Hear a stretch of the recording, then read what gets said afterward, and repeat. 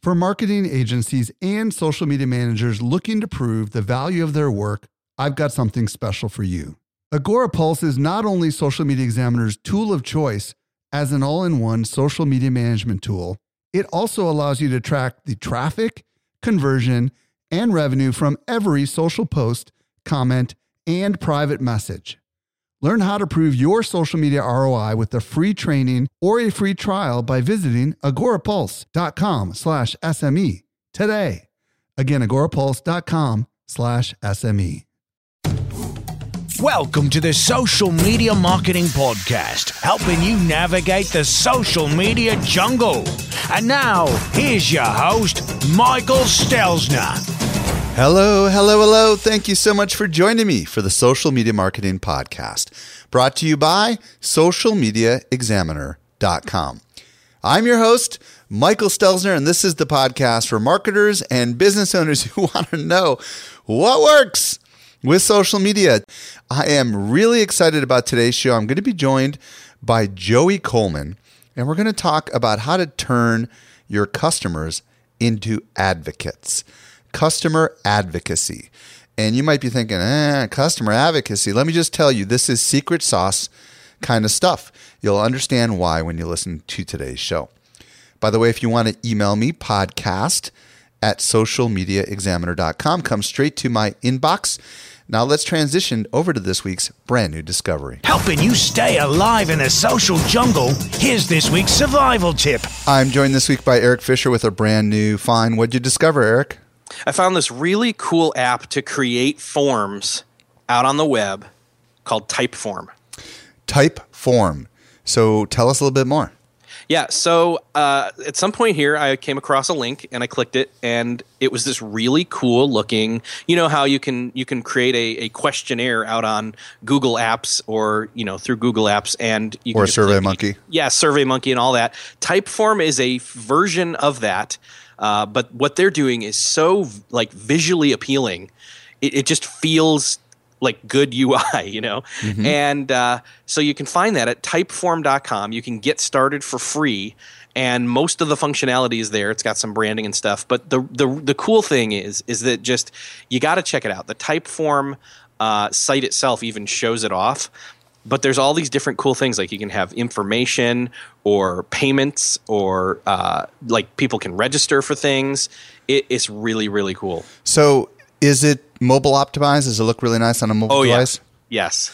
Yeah, because that's one of the big disadvantages of a lot of these things like Google Forms and SurveyMonkey is kind of mobile optimized, but it doesn't have that really beautiful user interface that it sounds like this one does. Is it something you think you could share? Like if you want to do a quick survey on Twitter, for example, to collect data? Oh yeah, I'm sure of it. Yeah, you just create, you go through, because you can even create you can even create a form on your mobile device, and you'll see what it looks like as you're creating it. So what makes it so different than everything else that we've seen? Is it just the simplicity at which the thing works, or the user interface, or what? Yeah, it's both. I mean, the fact that I immediately, when I clicked through and was taking the survey, just felt if you ask yourself, when was the last time I really felt good while I was taking a survey? Yeah. And I did. And I was like, oh my gosh, I'm sitting there taking a survey on my phone, and I'm just like, wow, this is really kind of fun to take this survey because it's easy to do. It looks cool, and the user interface kind of feels almost like every time I enter in my information, I'm rewarded by moving on to the next screen. They've gamified it somehow. They have, yeah. Very cool. Where do we go to find out more about it? So you head on over to typeform.com, and you can get started and learn more about it. So it's web-based is what I hear you saying. So yes. That means it works across any platform pretty much, right? Yes. And you said it's free to get started. So what do they just allow, so many survey takers, and then it costs? Or how does that work? No, the basic plan even includes unlimited basic type forms and responses and all of that. It's just that when you upgrade to the Pro and the Pro Plus, there's a certain monthly charge, and it gives you like a custom thank you screen and priority support with them, and you can remove the type form branding, which is again how I found out about what it even was that I was using as I took the form. But yeah, I mean the basic one was beautiful when I did it. Awesome. And again, that URL? Typeform.com. Thank you so much, Eric. You're welcome. Did you know that we can deliver awesome marketing info directly into your inbox? Simply subscribe to our weekly newsletter that comes out 3 days a week. You won't miss any of the updates going on in the world of social marketing. Visit socialmediaexaminer.com/get updates. Let's now transition over to this week's interview with Joey Coleman. To help simplify your social safari, here's this week's special guest. I'm very excited to be joined this week by Joey Coleman. If you don't know who Joey is, he's a customer advocacy consultant and coach, and he's worked with a lot of brands you're probably familiar with, including Hyatt Hotels, NASA, and Zappos. He's also a frequent keynote speaker and leads workshops on the customer experience and the customer journey. Joey, welcome to the show. Thank you, Michael. It's great to be here. Today, Joey and I are going to explore what it takes to turn a customer into an advocate. Yes, we're talking about customer advocacy. Joey, let me start with a bit of your story. I know you've got a pretty cool backstory. I want to know, how did you get to the point where you started focusing on customers and the customer experience? Sure. Well, you're absolutely right, Michael. My career has been very eclectic, to say the least. And I think like most things in life, the path is always easier to see when you're looking back on it than when you're looking forward. As a quick overview, I went straight from college to law school. After 3 years in law school, I left to do business consulting. I then was a criminal defense attorney for many years in the courtroom. I then taught executive education courses. I went on to run a division of a promotional products company. And then about 15 years ago, started my own brand experience and design firm that led me to speaking on stages all over the world about how to create these remarkable experiences that will take someone from being a one-time customer to a customer for life. What's kind of interesting is in each of these different careers, success hinged on two things. First, an understanding of human psychology, right? Why do people believe what they believe, and why do they do the things they do? And second of all, an ability to take that understanding and then persuade people to take a certain course of action, whether that was in a sales pitch, a brochure, or a website, an infographic I would design, a piece of evidence introduced in the courtroom, or even a closing argument. So as such, looking back on it, my entire career has been all about the experience. And in short, what's the experience you're currently having, and how do we make that experience better? Now, you said about 15 years ago you started your own company, and you said it focused on, and you used a certain phrase. I didn't quite catch it. Can you say what that was again? I focused on brand experience and design. What is that exactly? Yeah, so basically there's a lot of marketing firms out there that will help you build ad campaigns. There are a lot of branding agencies that will help you design a logo. I came at it from and then there's graphic design firms that obviously will execute on the visuals of all of these things. But I kind of looked at it as brand experience and design was saying, how are we making sure that all the different elements of your business or of your enterprise are working in harmony together? So the name of my business is Design Symphony, and the idea was to consciously design the way all the business pieces of your business worked so that we got every aspect of your business on the same sheet of music playing in harmony together.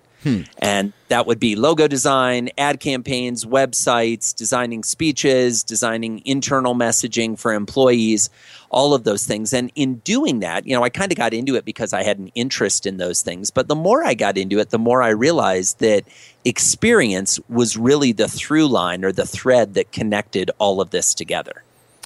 Got it. So that's a good transition into talking about, first of all, how do you define, let's start with how do you define customer advocacy, and then let's get into why does it matter today?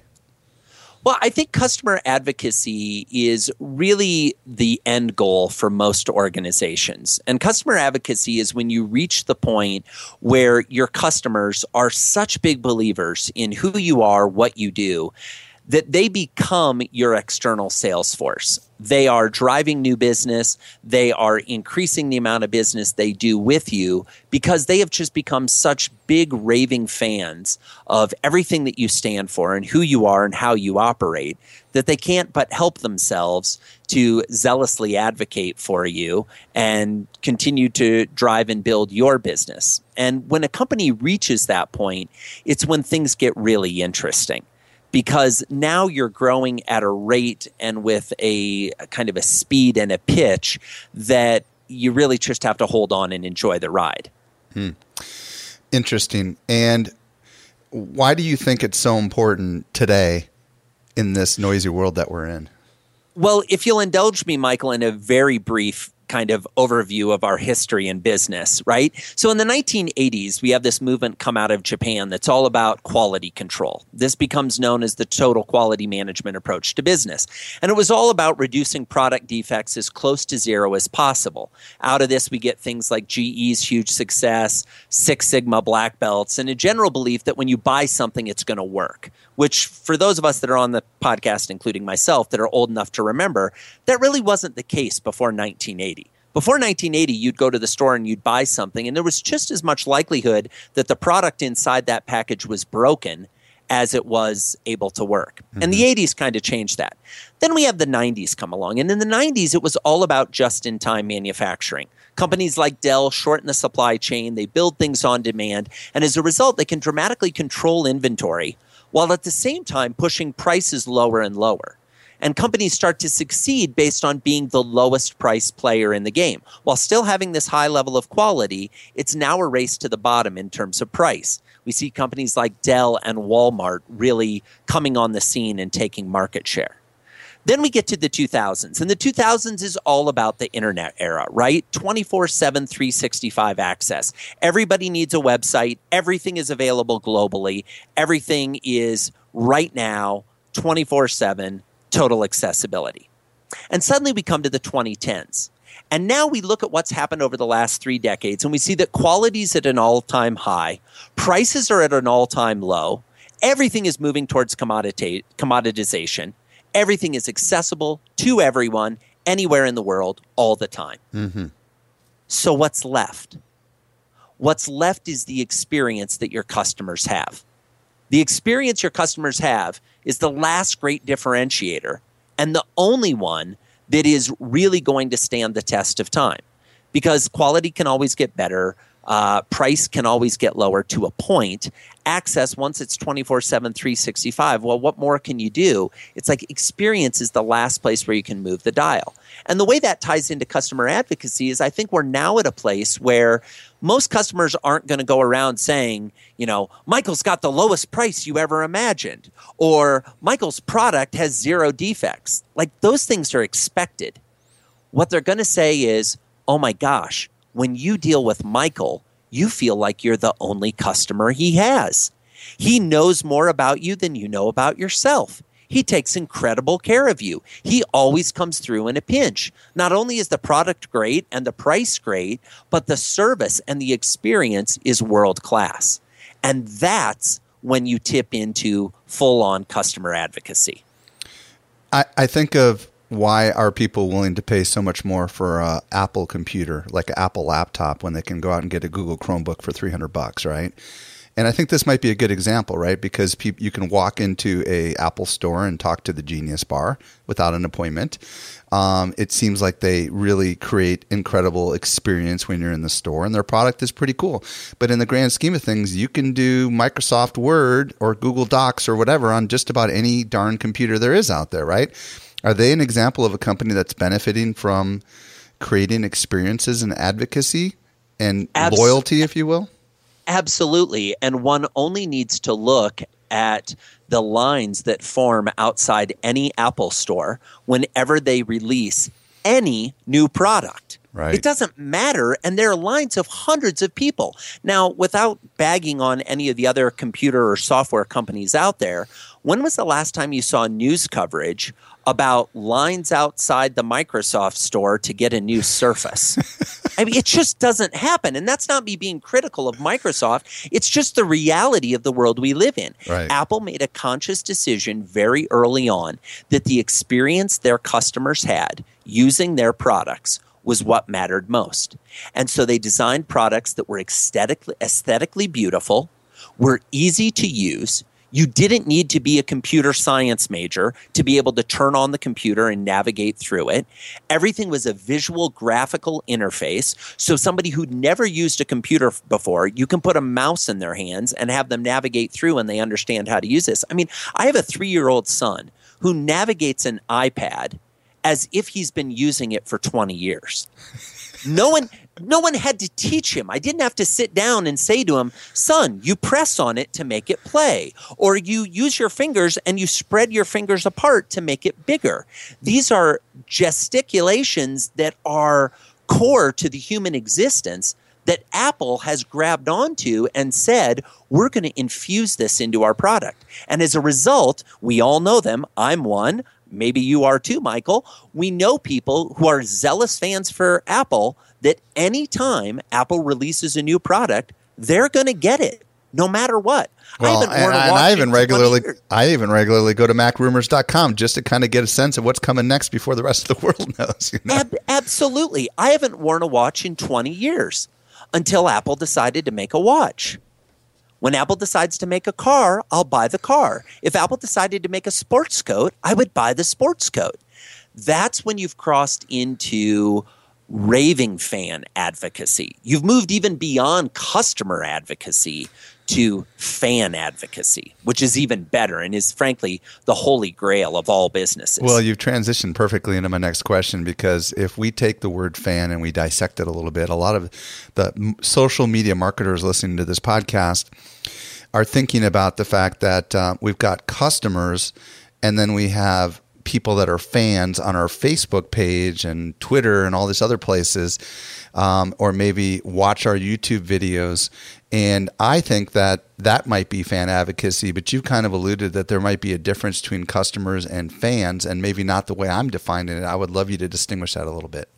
Sure. And I think what's fascinating is the social media icons of the day, whether that's Facebook or Twitter or Pinterest or pick your social media flavor of the month, they all talk about it in the context of fans, mainly because they want fans instead of they want a fan to be there because of what fan actually means. You know, it's interesting. Most people have forgotten that fan is the abbreviation of the word fanatic. And a fanatic is someone who possesses and expresses excessive and single-minded zeal. I mean, fanatics, we think of them, and frankly, they're usually associated with either religious fanatics or political fanatics, right? The people that are out on the fringe who are just crazy, crazy loyal and crazy radical about their beliefs. When social media was first starting, that's what they wanted to create because they knew that there was really a growth curve there. Where it became a problem is when companies started saying, well, I just want more Facebook fans, without recognizing that a fan on Facebook isn't the same as a customer. I believe that the evolution kind of goes like this. You have a fan on social media who then purchases whatever product or offering or service you have. They become a customer. And if you do your job right at treating them well as a customer, they shift from being a customer to being a fanatic. And at that point, they're driving your business. These raving fans are your non-salaried external sales force that are really driving your growth and your success because they become such strong advocates for who you are and what you do.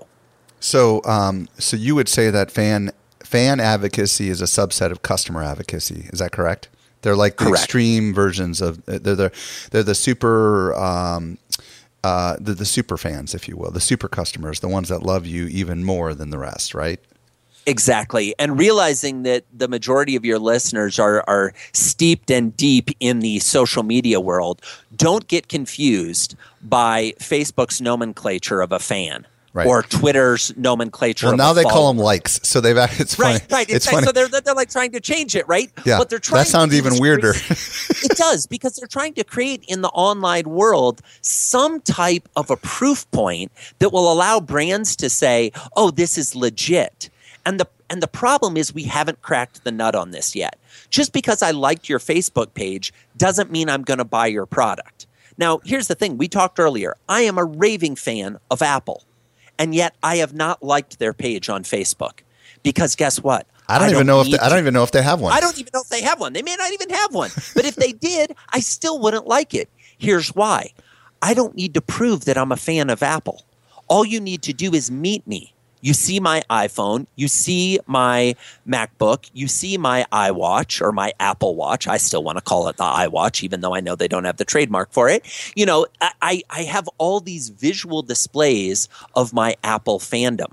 I don't need to do it on social media. And I want to be really clear. I don't mean to say that to disparage any of your listeners or people that are deep in social media.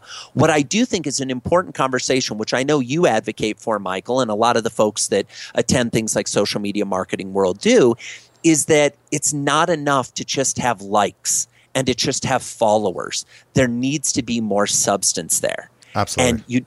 And that's really what matters. We're beyond the vanity metrics. The vanity metrics were really cool when you were the first brand on Facebook, and you could go to the board and say, "See, we have 1,000 likes. Look how cool we are." But the vanity metrics mean nothing now. Now it's about what is the trackable ROI to someone expressing in an online capacity their support of your brand or your enterprise or your cause. And how do we draw a direct correlation to that support into action, whether that's purchasing something, retweeting something, watching it and sharing it with friends. The metrics vary, and that's okay. It's just more about action than kind of this passive reactive, oh yeah, fine, I'll like that page. So we've spent some time talking about why customer advocacy matters, what customer advocacy is, and what fan advocacy is. But let's step back and talk about the journey, because I think that you figured out some pretty cool phases of the customer journey, which I think is really important for our listeners to understand. And I'd love you to just kind of share that journey that a customer goes down. Absolutely. So most customer journeys fall into kind of one of two categories. Your customer is either wandering around in the darkness with a blindfold. They have no idea what's coming next. There's lots of fear, doubt, and uncertainty. Or they're on a roller coaster of high and low emotions. Sometimes the experience is great. Sometimes it's horrible. And it's back and forth, and there's no end in sight. I believe that when constructing your customer journey, and I do believe that as business owners or consultants, this is your job. You need to construct a journey that is the ideal path you want your customer to take. You want to walk them through 7 phases. And the 7 phases briefly break down like this. Number 1, assessing. This is a phase that we're all familiar with because this is the marketing phase. This is where the customer is assessing, are you the person they want to do business with? We then move to the next phase. Admitting. This is where they admit to themselves and to you by signing a contract or buying your product that they believe they need your service. They need your product. They need your offering. Almost as quickly as they make this purchase, brain science shows us that dopamine floods their brain. They feel excited and joy and euphoria, and they're really super psyched about this new thing that's going to solve all their problems. But almost as quickly as that dopamine hits their brain, it starts to recede, and they move into a state of fear, doubt, and uncertainty. In common parlance, this is called buyer's remorse. In terms of the phases, I refer to it as the anxious phase, right? Where right after they've made the purchase and you're at an all-time high because you're slapping hands with the salespeople saying, we landed the client, this is awesome, this project's going to rock, we're going to make so much money, we're going to have such great impact. The client's going, oh my gosh, I hope I picked the right vendor. I hope I don't get fired. I hope this stays on budget. I hope this stays on time. And they're in a real state of anxiousness. And if we don't close that delta and close it quickly, Never again will the emotional state of your customer match your internal emotional state as the business. We then move to the next phase, activating, right? Some people call this a kickoff meeting. Sometimes this is when Amazon delivers the package and it arrives at your front door and you open it. Activating is that energetic motion where we begin officially delivering on the promise we made. You never get a second chance to make that first impression. And the reason why I call it activating is I want people to feel energized, that this is time to activate the interactions and really bring a lot of force and energy and drive to the relationship. We then kind of go on the roller coaster dip again into the phase of acclimating.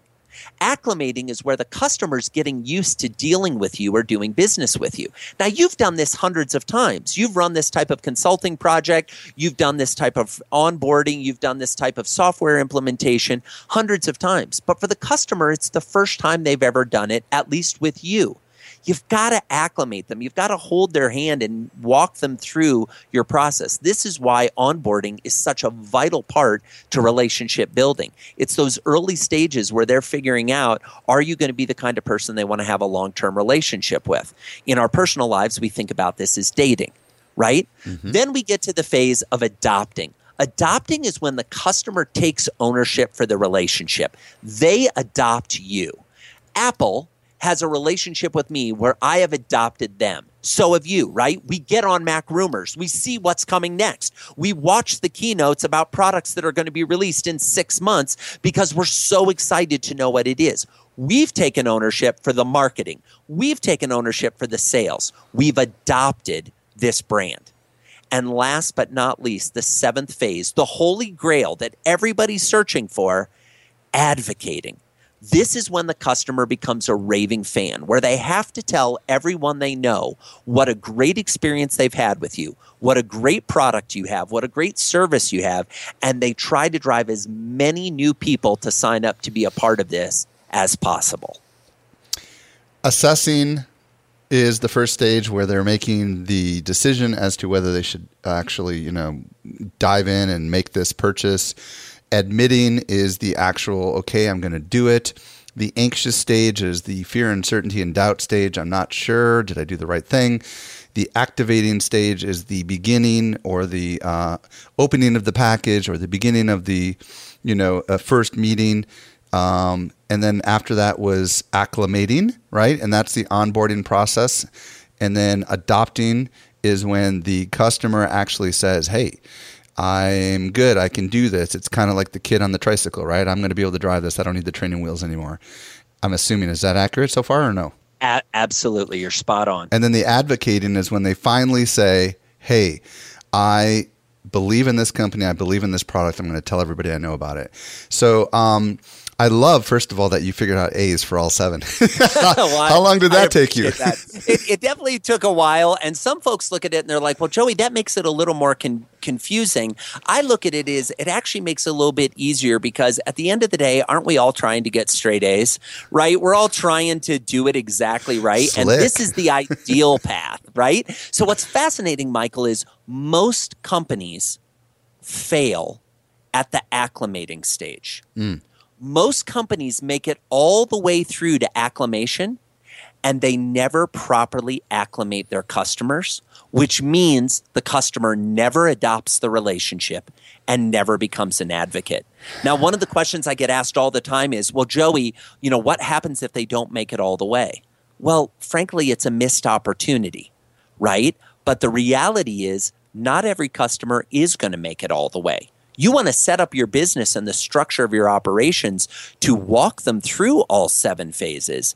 But I think it's important to acknowledge that not every customer is going to get to advocating, and that's okay, right? We just don't want them to stall out because of us. If they choose not to become an advocate, that's fine. But let's not make that choice for them by having a horrible activation and acclimation experience. So the acclimation stage, you said, is where most people drop the ball, and I'm imagining why, because once I ship the product to you, I just move on to shipping the next product to the next customer, and I don't even think about what happens after you receive the product. Absolutely. So what can we do marketers, because this is where it gets tricky for us marketers, right? Because once the product is shipped, most marketers kind of don't have a lot of control over what happens once that product is shipped or once that service, team comes on board. What can be done or what can be advised of the various people inside the company to help them understand, how they can assist with the onboarding and how that can actually benefit the company as a whole? Like, what are some tips you can provide here? Well, there's a couple of things, Michael. Number one, I absolutely agree with you that most marketers believe that once the product ships or the contract is signed and it hands off to the implementation team or the service delivery team, that they no longer have any role, responsibility, or ability to influence the acclimation. But that's where I think they're actually wrong. Couple different things that can happen. Number one, if you're shipping a physical product, you can seed the packaging and the product with messaging and items that are designed to build engagement. Quick story. One of my clients sells a product that is a car seat cover for the back of your car so that when you carry your dog in the back seat, it doesn't tear up your seats. And they were selling these and they were doing a great job, but we were trying to figure out, well, how do we do better acclimation and lead to adoption and advocacy? The way we did it is there's an insert with the cover that says, go to this URL to watch an installation video. And it's a personalized installation video, making sure the cover gets installed. Because let's be candid, we all have purchased products that we never took out of the package. Now, we may not want to admit that, but all I have to do is go into anyone's closet anywhere in America, and I will find clothes that still have the tags on them. Or how about books? Right? How about books that haven't been opened, right? Oh my gosh, absolutely. Books that you're like, yes, I got it. Thank you, Amazon, for delivering it. And now it goes on the bookshelf or next to the nightstand with the 4,000 other books I haven't read. It's like you've been to my house, Michael. This is great. So, the fact of the matter is there are things that we can do that we can seed into our product and service to make sure that that acclimation is smooth. As a business owner or a manager, one of the things you can do is make sure that the handoff between sales and service or the marketing team and the account managing team is smooth. Incentivize your marketing and salespeople as part of their salaries or as part of their financial compensation on retention, right? Right now, retention usually in most companies pays out a bonus to the account managing team. If it paid out a bonus to the sales team, don't you think they would be more focused on getting the right kind of clients in the door and making sure those clients stayed in the door once they got there? See, there's two pieces to this, right? There's the very structure of our organizations and how we operate our businesses. And then there's the very tactical elements of our packaging, our messaging, our follow-up that contribute to our ability to really create these remarkable experiences. My wife orders a lot of products from very small companies that seem to get this more than the big companies. And inside the box will often be a little, sometimes even a handwritten note that says, if you love this product, would you give us a review on here? eBay, Etsy, I don't know, whatever, And it seems like these small guys understand the importance of getting the customer. And even some restaurants, will, or even some experiences will say, if you liked it, would you give us a review on TripAdvisor? Is that part of? Is that? I mean, I think that's a marketing thing. I don't know if that's acclimation or if that's more adopting or asking for advocacy. Where does that fit into this thing? And can that kind of be part of it? I don't know. What are your thoughts? It absolutely fits into this. And two distinctions. One, I think the smaller companies are better at this, absolutely, mainly because they have fewer customers. Right? Pretty much any business in the history of the world, when you first started out and you had one or two customers, of course you were high touch and gave them lots of love because you had nothing else to do that day. Right? I mean, you had no one else that you were working with. So, of course, you showered them with the attention. When we get bigger, one argues that it gets harder to do at scale. But the flip side of that equation is that you have more resources. So you can actually bring to bear more tools and more possibilities to make that customer feel welcomed and loved. I know at most of your listeners obviously are very familiar with Gary Vaynerchuk, and his book, Jab, Jab, Right Hook, I think really addresses this. The problem with asking for a referral or asking for a testimonial or asking for a review in the package is that it's too soon. Right. I liken this stuff to dating. Imagine you go on a first date. You have a wonderful evening. It's absolutely wonderful. You hit it off. You walk the person home. You're standing at their door. You say, I had a lovely date. What did you think? They said, I had a lovely date too. You say, that's great. I'd love to go out with you again. They say, that's awesome. You say, wonderful. Let's do it next Friday. They say, next Friday sounds perfect. Let's make it happen. Imagine if you then said, well, before I go, you mentioned at dinner you have 2 roommates. And my gut instinct is the roommates are very similar to you, similar age, similar demographics, similar wants and needs in life. Would you be willing to give me their emails and phone numbers? Because if you enjoy dating me, they're going to love dating me too. This would be insane. Yeah. This would be insane to do in our personal lives. Right. Yet how often have you purchased something, especially in the world of software and online, where after you hit the shopping cart, it asks you to give emails of other people that might be interested in the product? I'm like, are you kidding me? Not only am I not going to give it to you now, but you've just made the bar that much higher for me to ever give you that information because you didn't stop to care about me, to recognize that on purchase, I'm not going to even know whether your product or your service delivers on the promise you made. And until I know that, I'm not willing to stake my name and reputation on your ability to deliver. So I love the idea of asking. I just don't want you to ask until after they've moved into the adoption/advocating stage. You know, Joey, this reminds me so much of when I pick my car up from service from the dealer, and they put this piece of paper on my seat and they say anything less than perfect across the board is fail as far as we're concerned. And what does that do? That says to me, I'm tossing it. I'm not even going to do it because like you expect me to give you a perfect across the board. Have you ever experienced this or not when you've taken your car in for a repair? I mean, it's like, it's ridiculous. It's like, I'm not going to fill that out. And, you know, if they had sent me an email a few days later and said, hey, did you enjoy your service? And I said, yes. And they said, would you be willing to take a survey? I mean, it's kind of manipulation in some regards. And so this does beg the question, what do we do? Or how do we go about asking a customer to do something for us? And when do we do it, I guess? Absolutely. So 2 things. Number one, that has happened to me. And you're right. It's insane. The thing that most people don't realize, especially in the customer service scenario, is with the car service, most often that dealership is incentivized on the number of perfect scores they get. So what they've decided is we're going to game the language in the way we ask you. And we're going to say anything less than perfect doesn't matter. So if you're not going to give a perfect score, you think, well, it doesn't matter, and you throw it away. It means they get fewer responses, but the responses they get, the people have been preconditioned to give them a perfect score. And what usually happens is those dealers receive bonuses based on the number of perfect scores. So you're right. We're absolutely being gamed. I'm a bigger fan of stuff like Jay Baer talks about in his book, Hug Your Haters, of going to your customers and saying, we know that we have shortcomings. What do you think they are? We're constantly seeking to improve. We are dedicated to improvement, and we know that we don't always deliver. Can you help us be better? That's a completely different conversation. It's not the ego stroke of you're perfect, but what it is it gives you actionable information that you can improve on. And then when you go back to that customer and you say, Michael, thank you so much for the feedback that if you've just done $1,000 worth of service on my car, the least you guys could do is clean the windshield before I drive out.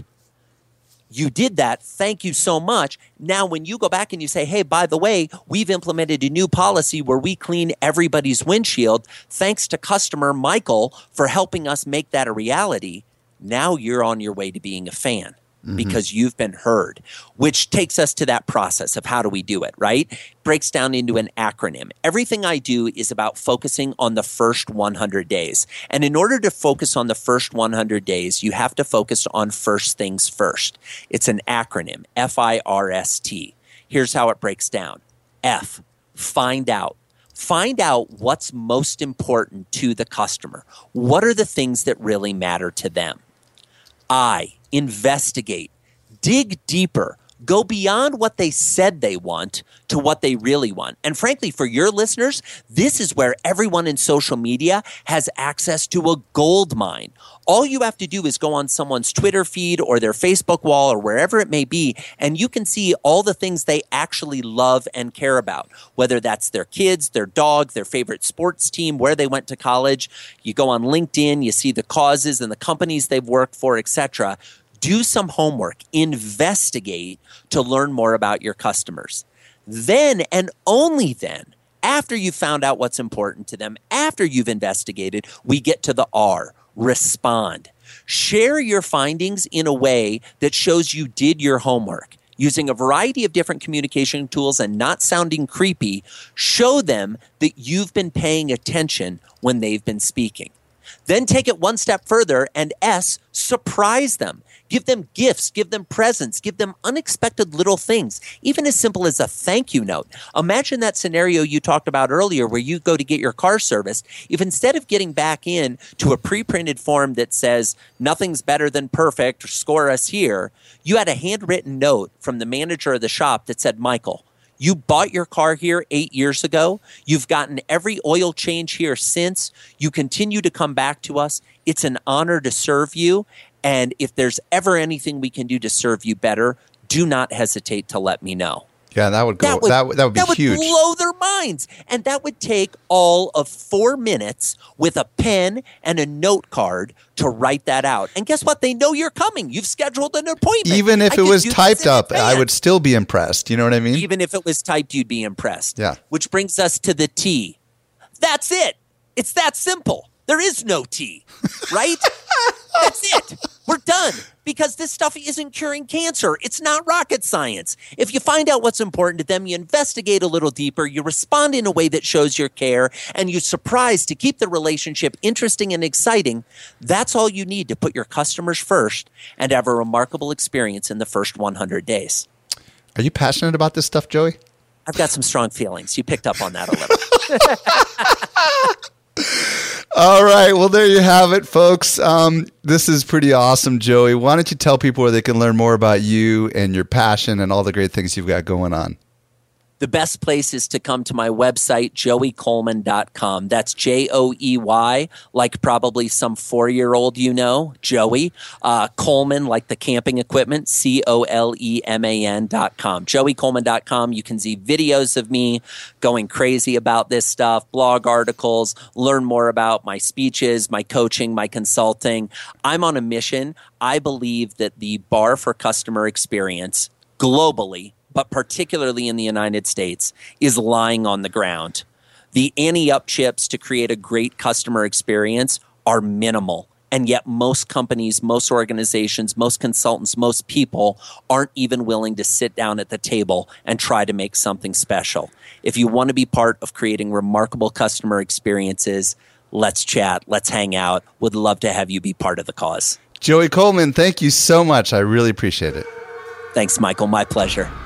Well, I hope you got a lot out of this week's episode. Joey brought the fire.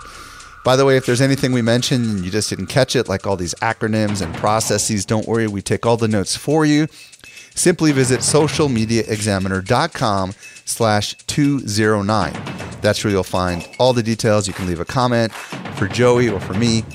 Also, if you're new to this show, hit that darn subscribe button on your podcast player so you never miss a future episode. We've got an awesome lineup of shows coming.